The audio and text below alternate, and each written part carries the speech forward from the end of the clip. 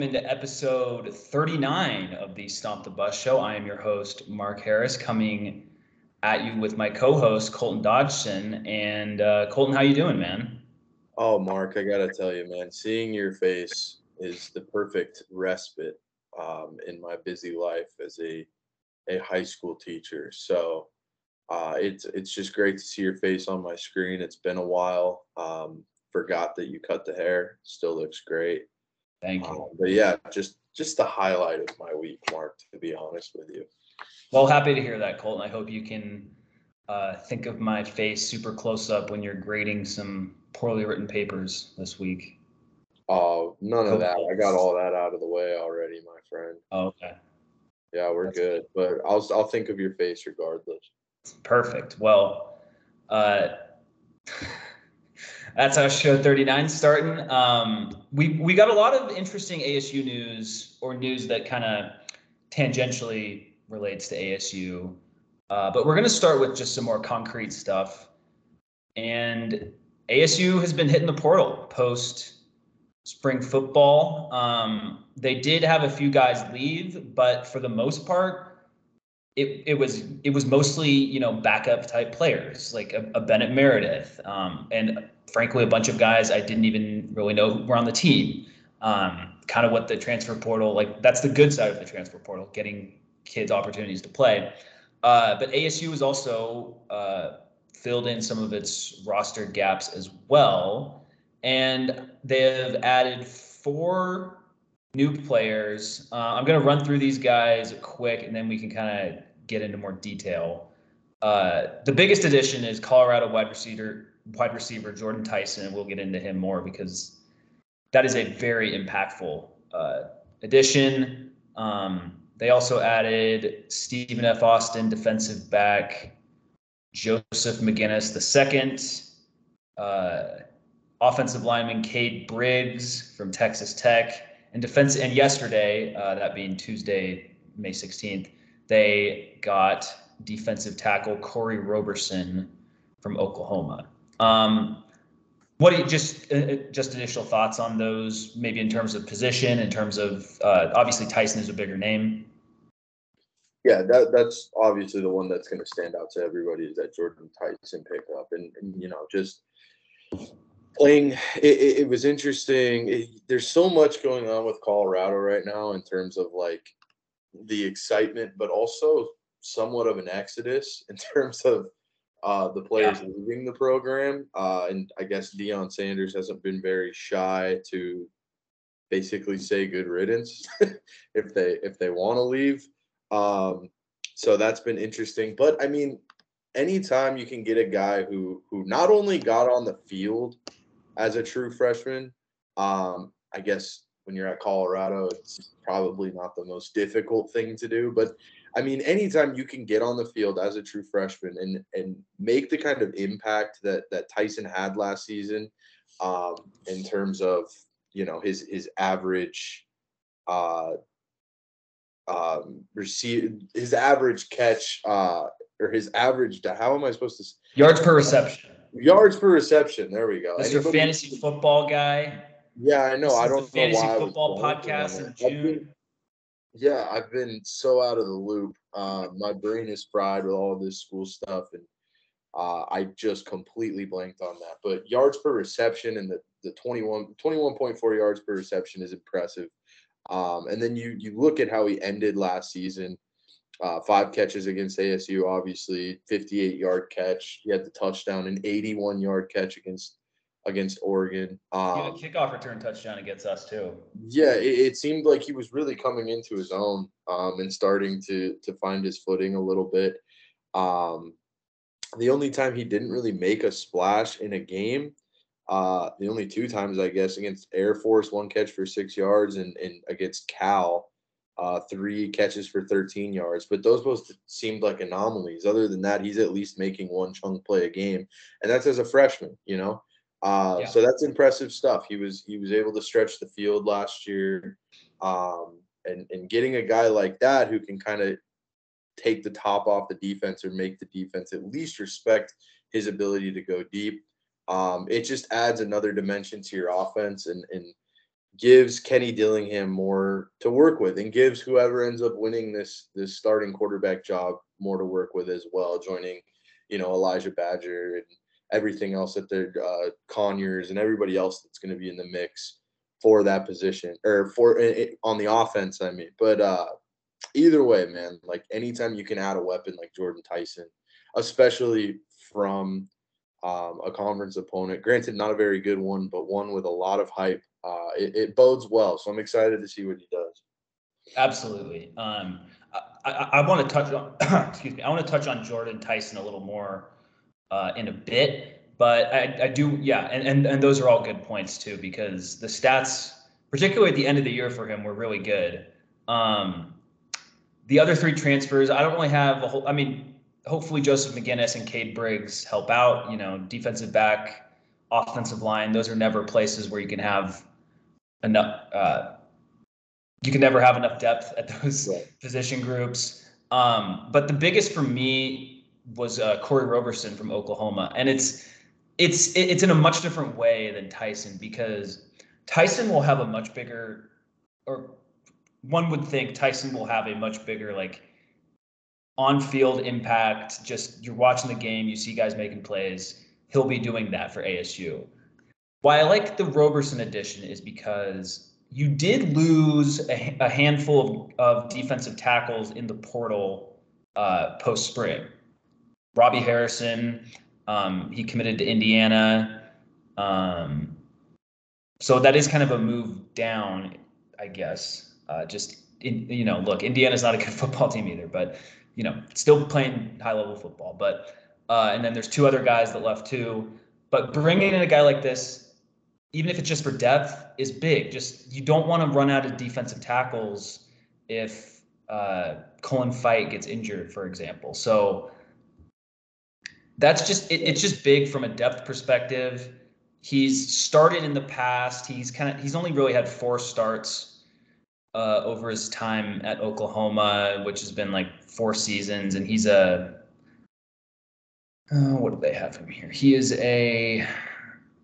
I think he's a redshirt. He's a 5th-year junior with 2 more years of eligibility. So bringing a guy like that in, he has some level of talent. He was at Oklahoma, so at one point he was if Oklahoma wanted him at one point, that means there's something there. And even if he's just a backup, that's fine. He doesn't have to be Nesta Jade Silvera and be the only guy from ASU getting drafted. But like, Silvera did make like big plays last year, and he was your starting nose guard. He doesn't even have to be that. It's just, hey, it's like, it's just another important body at that position. So I just wanted to kind of expand on that, because it's not sexy at all. Jordyn Tyson is, from his skill set, is a very sexy football player, if that makes sense. But just wanted to. That's pretty hot, Mark. Well, he is a Sun Devil now, so there you go. He'll be burning guys downfield in the hot Tempe weather. There you go. There's some heat puns for you. But yeah, so consider that horse dead and beaten. There you go. Yeah, but exactly. But just wanted to shout out that stuff about Roberson. Definitely. And I think you're 100% right. I think you hit the nail on the head in terms of the importance of depth in general on a football team. But the way that you're seeing just football in general move is moving to having depth on the defensive line being so important, because you can rotate guys in and out, right? Yep. You can bring this guy in who did start a couple games for Oklahoma, or at the very least was on the field for Oklahoma, who can come in and give you bursts if he's not a starter, right? Just because he's a depth piece on the defensive line doesn't mean he isn't going to get reps if he proves that he's capable of giving you solid reps, right? Yep. And taking that burden off of your starters and using more of a rotation keeps all of those guys fresh. And when you're rushing a quarterback, it's more like, sprints, right? You don't want those guys to be gassed by the end of the game. If you can have fresh D linemen because you have solid depth in the third and fourth quarter, that's going to make life hard on that quarterback. So any depth you can assemble along the defensive line, and we'll see what he does. We'll see what he looks like when he gets to fall camp and everything like that as we move closer to that. But if he can prove to be a solid depth piece and a guy who gets on the field, I mean, that's never going to be a bad thing. No, not at all. And so hopefully they add another defensive lineman in the portal before the season starts. But yeah, I mean, all good points from you there. But shifting back to Tyson, I mean, I think his stats are worse than his talent showed, just because the quarterback situation at Colorado was just a complete dumpster fire last year. I mean, you look at his last 3 games of the year against Oregon State, 3 catches for 92 yards. That is insane yards per reception. Against ASU, balled out, 5 catches for 115 yards, 58-yarder. And then against number 8 Oregon, 5 catches, 137 yards, long of 81, and a touchdown. Scored their only touchdown in the game. Yeah. Like, this is an incredible. Like, he was playing well against. I'm not even going to put ASU in that group. He was playing well against the best competition he faced. And that's just so encouraging. And now he's not going to be like. He's going to have a much better offensive system, much more consistent quarterback play. He won't be the only option because he'll be at best the 3rd best receiving option for ASU, and there's a chance he could be like the 4th with how Xavier Guillory is practiced coming in from Idaho State. You mentioned it just adds such a different dynamic to this offense. And the other thing that I really like about getting Jordyn Tyson is that other schools, like bigger, football schools, wanted him, and we got him. Oklahoma, he was at Oklahoma. He toured Oklahoma and eventually went to ASU. Auburn really wanted him. You have schools like that knocking down your door, schools that one would think would have more NIL money for football than ASU would. Although, who knows how it actually works and stuff like that. But that's another really encouraging thing for me. Yeah, and I just want to add to having a guy like Tyson who can keep safeties kind of on their heels a little bit and have defensive coordinators scheming up like, okay, we got to cover anything over the top too. We can't just ignore that element of this offense. It's really going to open up that intermediate game too for guys like Badger to run those crossing routes and the 2 tight ends to do what they do in the intermediate of the field. So that's something that's so important. A guy who, average yards per reception, 21.4 yards, like he that's what he does. He takes the top off of the defense, which is going to open up so much too. And then, everybody else, you got Scatabo in the mix with those check downs and whatever else they're going to mix him into. There's just so many ways that this offense is going to be able to attack. And with an offensive coach, right, a guy who kind of has gotten to this point based on his ability to get the most out of his offense, there's a lot to be excited about. Absolutely. And if you're Jalen Conyers, when you hear the news of Jordyn Tyson coming, you got to be licking your chops, man. Because think of how much more single coverage Conyers is going to have. Like you mentioned, Badger, the intermediate routes. I mean, it's the same for Conyers as well. And once he has the ball in his hand, that is a matchup nightmare for a safety. You want to tackle freaking Jalen Conyers running at you full steam? No thanks. It's one thing tackling a wide receiver, but a tight end like him that's tough. And man, and the other thing is I know that this has sounded a little more morbid, I guess, but injuries happen in football, and obviously the more guys you add, the more you're able to, withstand those injuries. So if Elijah Badger has an injury in week 4, it's not the end of the world like it would have been, obviously, knock on wood, hope that doesn't happen. But I'm going to be honest, when you said morbid, I had no idea what direction you were going in. Morbid wasn't the right word. But. Yeah, I was. Yeah, no, that's okay. I get what you're saying. depth, right? Depth is important. Yeah. So you don't want to lose Elijah Badger. Definitely not. I think that would still hurt, but. Oh, I mean, of course, yeah, but and it can just bail you out. Like having a guy like that can just bail you out of like maybe not even calling the right play in the moment, but he just gets open and there you go. So yeah, hopefully, like I said, hopefully ASU can add some more impact transfers down the line. But yeah, and you got any more thoughts on ASU football adding transfers? Not necessarily. I just think this offense is shaping up. I know this has kind of been the running theme of anything I've mentioned ASU football wise, but I think this team is shaping up to be a team that's going to be a handful offensively. Yep. I don't know how the defense is going to really look. I don't know. I feel like we're going to be in for a lot of high total scores this season, which is never a bad thing. That's always fun. But I do think that this team is going to be able to put points on the board, and getting a guy like Jordyn Tyson and adding him to that repertoire, that arsenal of weapons that is already in place, I think is pretty underrated and pretty special. A lot of people are excited about this, and I think they have good reason to. He's also so young. For him to do what he He'll did. be a true sophomore. Yeah, a true sophomore. For him to do what he did last year as a true freshman, especially in this era of college football, when you've got 25-year-olds on the field, is impressive. So, absolutely, and yeah. So,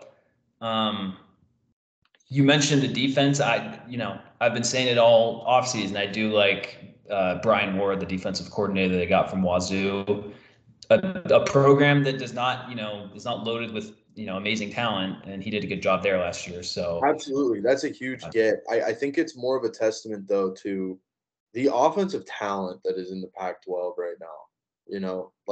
Yeah, just the offenses that they're going to be up against, the guys like USC, Penix, Washington. Yeah, Washington's going to be a buzzsaw this year because they had obviously Penix could have gone to the draft. He didn't go. There were two wide receivers, Roma Dunze and Jalen McMillan could have gone, and they didn't go. They also have some good defensive linemen that didn't go as well. I saw a mock draft that had them four first round picks next year. I mean, obviously these way too early mock drafts are way too early for a reason, but that's a lot of talent for them. So I don't think the ASU Washington upset is going to happen for 2 years in a row, especially playing up in Seattle. But no, it's not. And adding Uiagalelei, yeah. Adding DJ to Oregon State, and Oregon State is a team on the rise too. Yep. Obviously, Oregon is always solid offensively. You mentioned USC, UCLA, the list goes on. Arizona, you could just go on and on and on. And now Colorado too. There's going to be a lot of really solid offensive teams in the Pac-12 this year. So I don't know if it's necessarily this defense is terrible. I don't think it's that. I just think that the caliber of offenses they'll be up against is extremely high. Yep. But again, I think that if they lose a game, they're not going to get blown out by 45-10. It'll probably be more 56-38, something like that. Right. Yeah. Which that's better, better than 45-10. Exactly. And it gives you more wiggle room because you can keep up. It's either easier to keep up when you have just really good players on offense. So definitely. And who knows how the quarterback situation works out, but at least whoever does end up getting the job will have Conyers and Badger and Tyson to throw to. So that is very good. Well, something that's not good if you're a Coyotes fan, which neither of us are, but is that the Tempe, the arena for Tempe did not get approved by voters on Tuesday. And you might ask yourself, why are we bringing this up on an ASU podcast? This doesn't matter. And you're kind of right, but there was a lot of speculation out there that if the new arena ended up getting built, then Michael Crow would just have the basketball teams play there in an off-campus arena. And in my opinion, I think ASU basketball and ASU women's basketball playing at an off-campus arena would just be awful for the programs. Because for one, so there's a few reasons. One, the arena is like 2 miles away from ASU. And so that's just much more of a pain in the ass if you want to walk there after class as a student in Tempe. And you'll be playing or you would be playing in like an 11,000 seat arena, or maybe even more than that. Maybe like 15,000 seat arena, and you wouldn't be able to fill it up because most college basketball teams wouldn't be able to fill that up, and that just looks bad.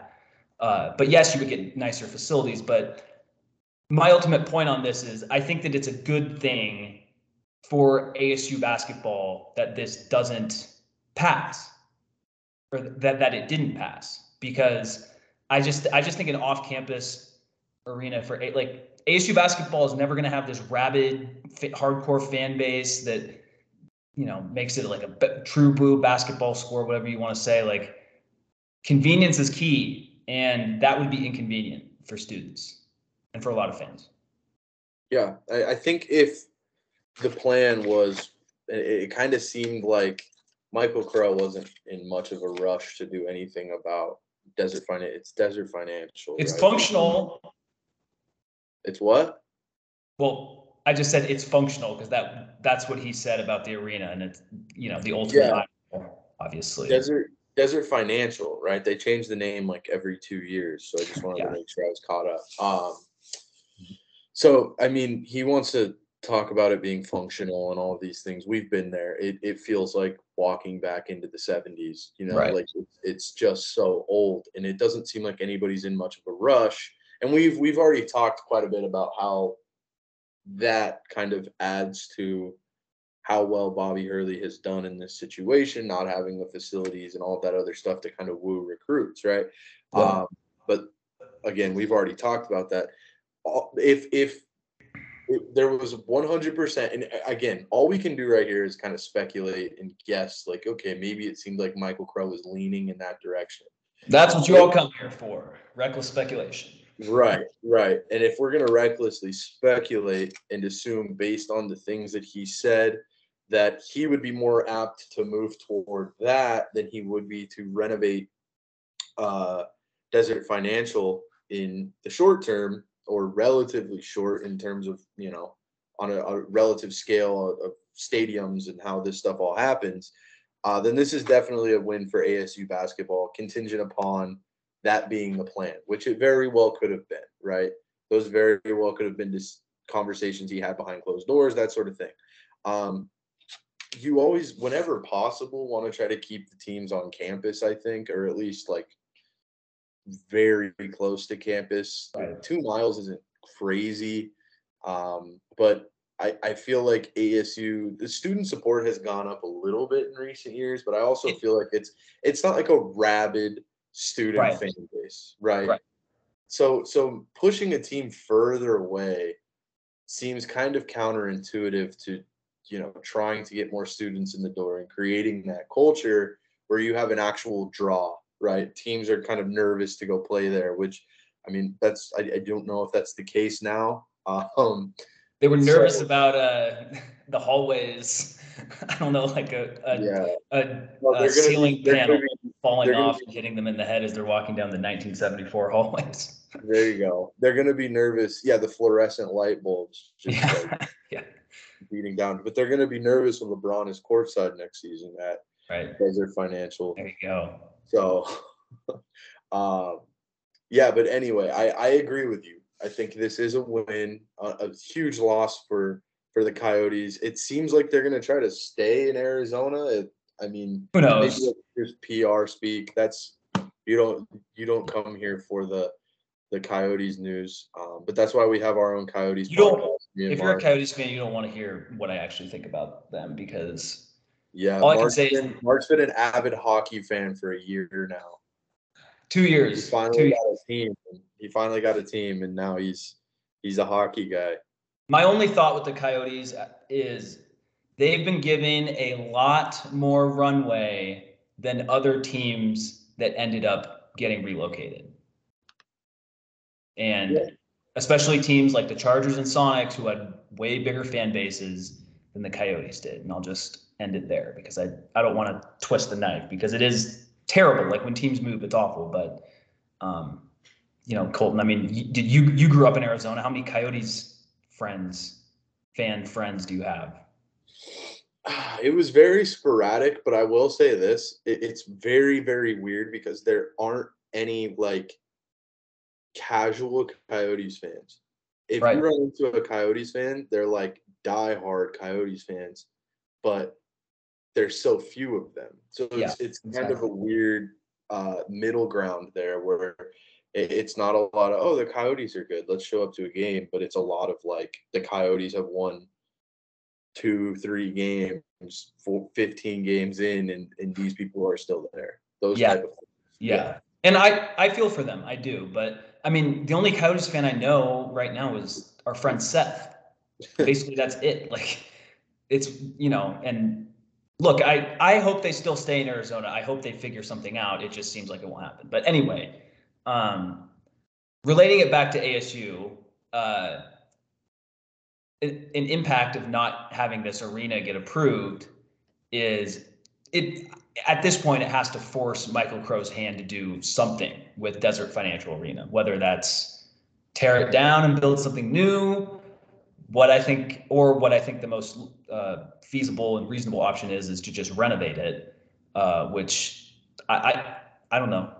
I'm not a construction expert or anything, but it feels like that's possible.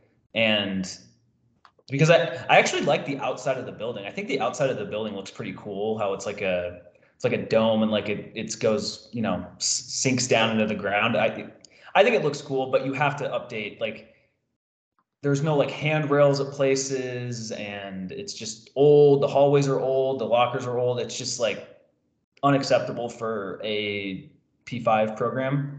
And I don't think it has to be like this huge endeavor where it's like, oh, we gotta, build a new arena and this and that. And it's like, okay, like you could just remodel it, or renovate it from the inside.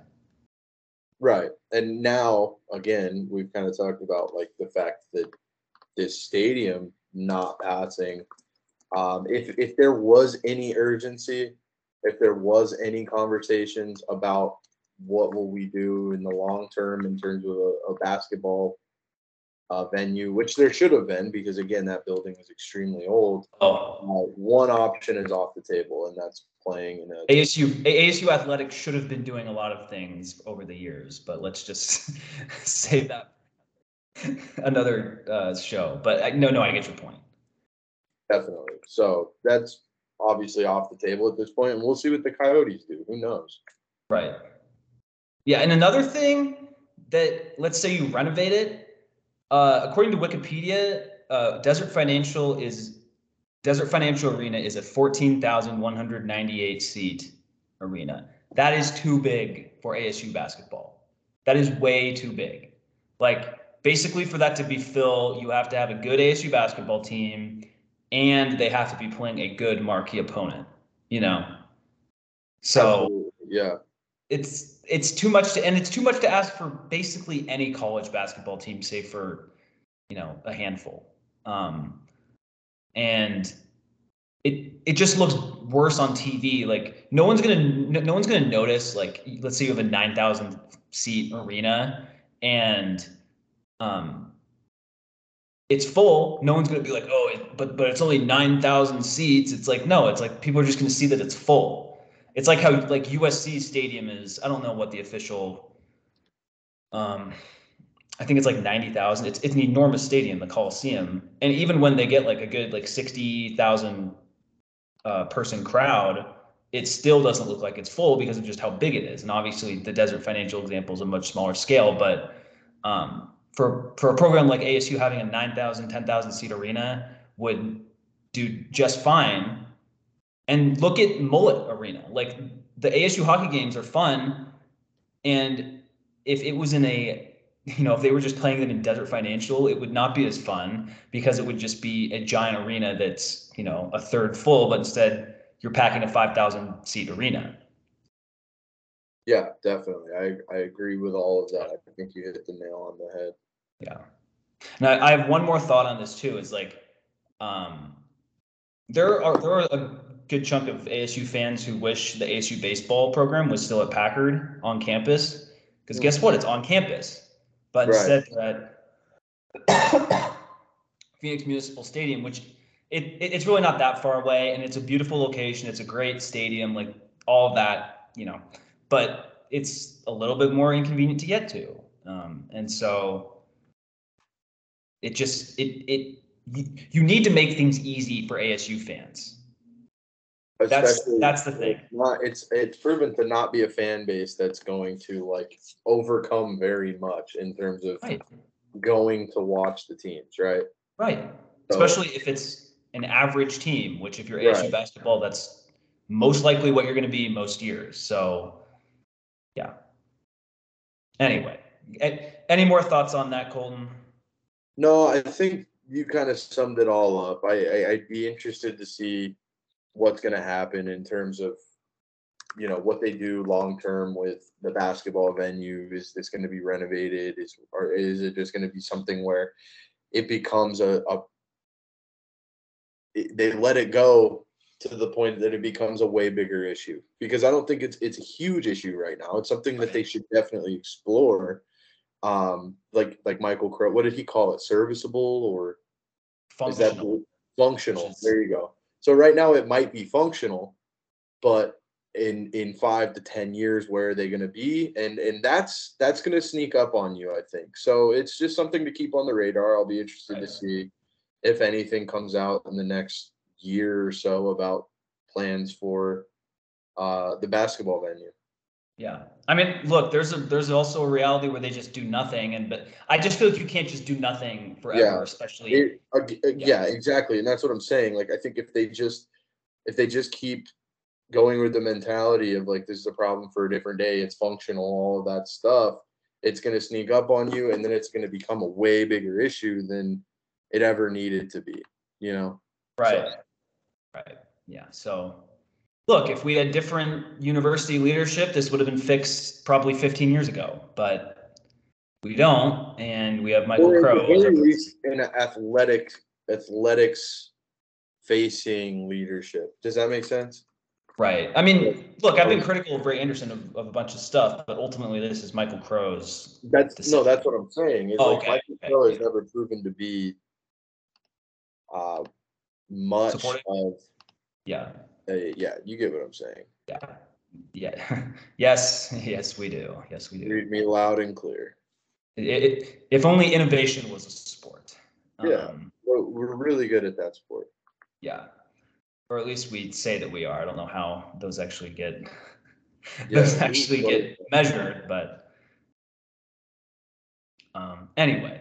So there's more conference realignment news percolating around the country, and most of the big headlines are about the ACC, which is in a pretty similar spot as the Big 12 and the Pac-12 in terms of their revenue gap behind the Big 10 and the SEC.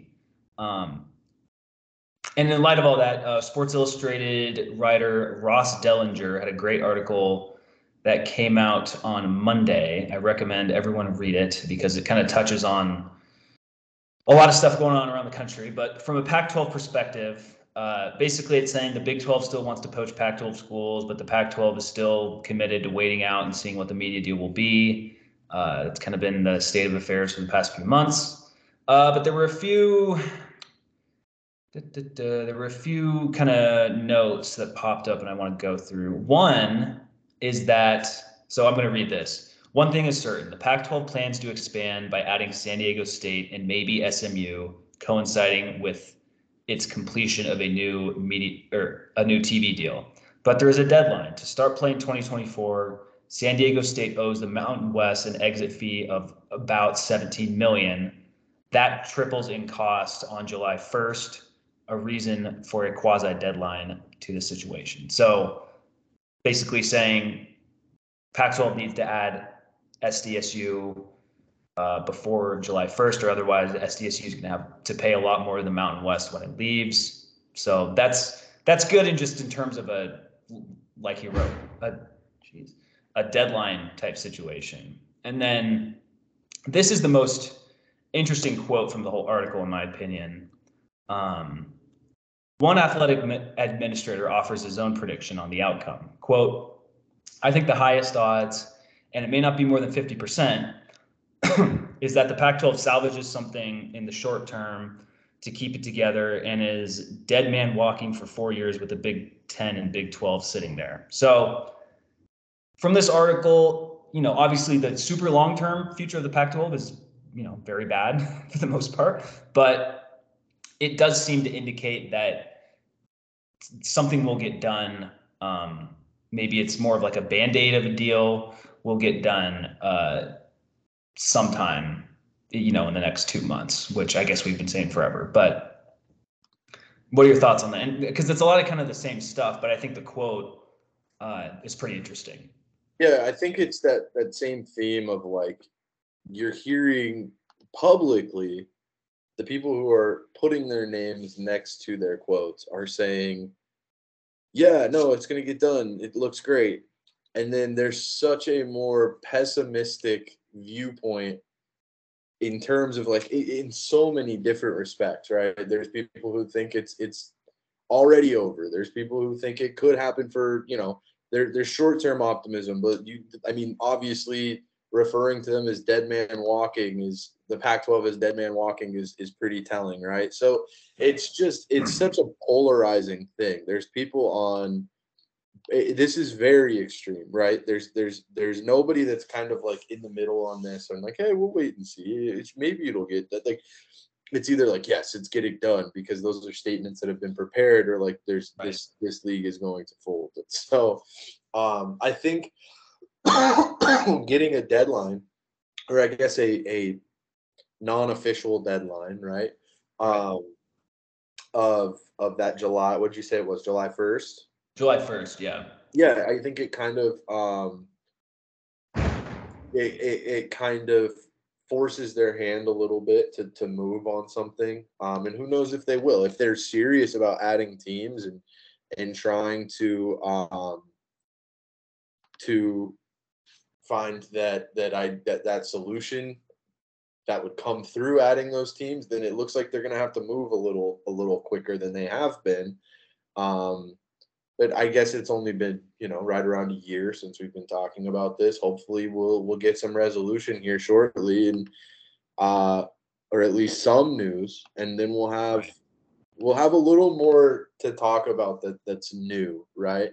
Because I feel like all we're getting is guys commenting on what this is without much. Right.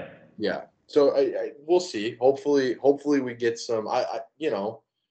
Hopefully the media deal works out. Hopefully that's something that looks solid when it comes out, something that's viable. And then who knows? Maybe we see SDSU and SMU join the Pac-12 and we'll reevaluate then. But we're still in that same kind of holding pattern right now, just waiting to see what expansion looks like for the Pac-12, if there's expansion for the Pac-12, and what that media deal looks like. Totally. And then from an ASU perspective, ASU athletic director Ray Anderson went on the Speak of the Devils podcast on Tuesday. I recommend people listen to it. Brad does a great job. And this is a quote from that. It's, quote, "I'm very confident in the long-term viability. The 10 schools are solid." Says he feels like it will be, quote, "summertime when the deal is announced, then the grant of rights signed, then the focus will turn to expansion." Pat Forty, another Sports Illustrated writer, quote tweets that tweet and says, "That Pac-12 media deal timetable aligns with what I heard earlier today, which would leave some potential additions hanging and sustain the news vacuum that has been filled by all matter of speculation." So basically, just more the same of. Yeah, I would say the one interesting thing that we're finally getting is like timelines, right? Which I don't think we've been getting a lot of that up to this point. Right. So seeing like a lot of July 1 or July and August, like it seems like we'll have a resolution in some capacity or rumblings of some sort of resolution over the course of the summer. So that'll be good to dive in on that. And I just feel like you can't go into the season with no, nothing nailed down, especially with like you said earlier, the Pac-12 should be really good this season, with all the quarterbacks and all the offense. So yeah, I mean, look, where ASU will be playing in 2030 is most likely the Big 12. It feels like, but it feels like where they'll be playing in 2027 seems like it'll be whatever's left of the Pac-12. And who knows? I think the thing there've been, I guess the thing that I've taken away from this recent bout of reporting is there have been a lot of Big 12 and fans and Big 12 affiliated media members where it's been like, oh, it's the conference is imminently going to collapse. Like Arizona State, Colorado, Utah, they're going to leave right soon, and this will be the last year of the Pac-12. And it seems like that is unlikely. But like I said, 2030 playing in the Big 12, then yeah, and tying it up with the ACC, maybe the Big 12 will just be the best of the rest conference for all the other remaining Power 5 teams, and ASU will be playing like Louisville and Pitt as conference rivals, which is just coming out of my mouth just sounds so fucking stupid. But this is where we are, and so who knows how it's all going to play out? But it's just mind bending. It's madness, Mark, and I can tell you're flustered. Yeah, totally. So I don't know. It's just who knows what's going to happen. It's the fact that it's going on so long isn't a good sign, but also for all the Big 12 people who thought all these schools would have left by now, they're wrong too. So it's like, I don't know. I guess I'm just glad that we're not Wazoo and we're not Oregon State, or like from an ACC perspective, like Boston College, or Wake Forest. Like I feel like when all this, musical chairs ends, those schools are going to be the ones on the outside looking in. Yeah, definitely. I don't know if you saw this too, but I was just scrolling through Twitter. ASU just added a 4-star corner. Oh, really? Tony Lewis Nakuba. It looks like it came out 37 minutes ago. Well, look at that. All right. Tony Lewis Nakuba, it looks like. I think I said that right. I hope I did. Let me just typed it in. 4-star 2024 corner. So, dude, I don't know where he's let's from. Go. Tony Lewis Nakuba.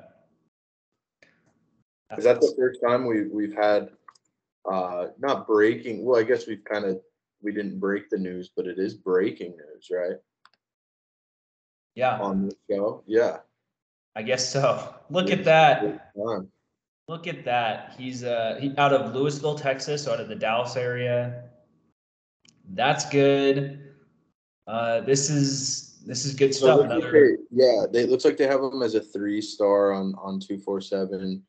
4-star on Rivals, 3-star on 247. The 85th rated corner in the country, it looks like. Not bad. Still, anybody, I guess anytime you can have solid corners in college football, it makes such a difference. Yeah. And I think we'll have that this year too. So rare. Yeah. Those guys are just like guys you got to get out of the, right. The Big Ten is the only place that has that, I feel like. Right. And the SEC, but. All right. Well, that's some good stuff right there to close out our show. We can say 4-star, he's a 4-star on Rivals, so we'll take it. And even if he was just a 3-star, that's good too. Especially it continues the Texas pipeline, which if ASU does end up going to the Big 12, that's very good to have. So, and even if they don't, it's good to have, you know, so there you go. Absolutely. And Seth MacFarlane quit Family Guy. So there's some more breaking news for you. I forgot that Family Guy was still on. Yeah, it's my favorite background noise show. So I feel that. That's unfortunate. There's not going to be new ones, but. All right. Well, with that, that'll wrap up the episode. You got any final thoughts, Colton? Not necessarily. I just didn't expect to become a breaking news podcast at the tail end. That's right. So that's a pretty cool arc for us. But yeah, no, good stuff, man. We're only a half hour late on it. Yeah, we're never gonna be first, but we will acknowledge it. That's right. That is right. If you're into us going, hey, this happened 30 minutes after you found out, this is the show for you. There you go. That is our brand. The brand is strong. All right. Well, that'll wrap up episode 39. Please like and subscribe on YouTube, rate and review on whatever podcast app you find our wonderful show on. And as always, go Devils.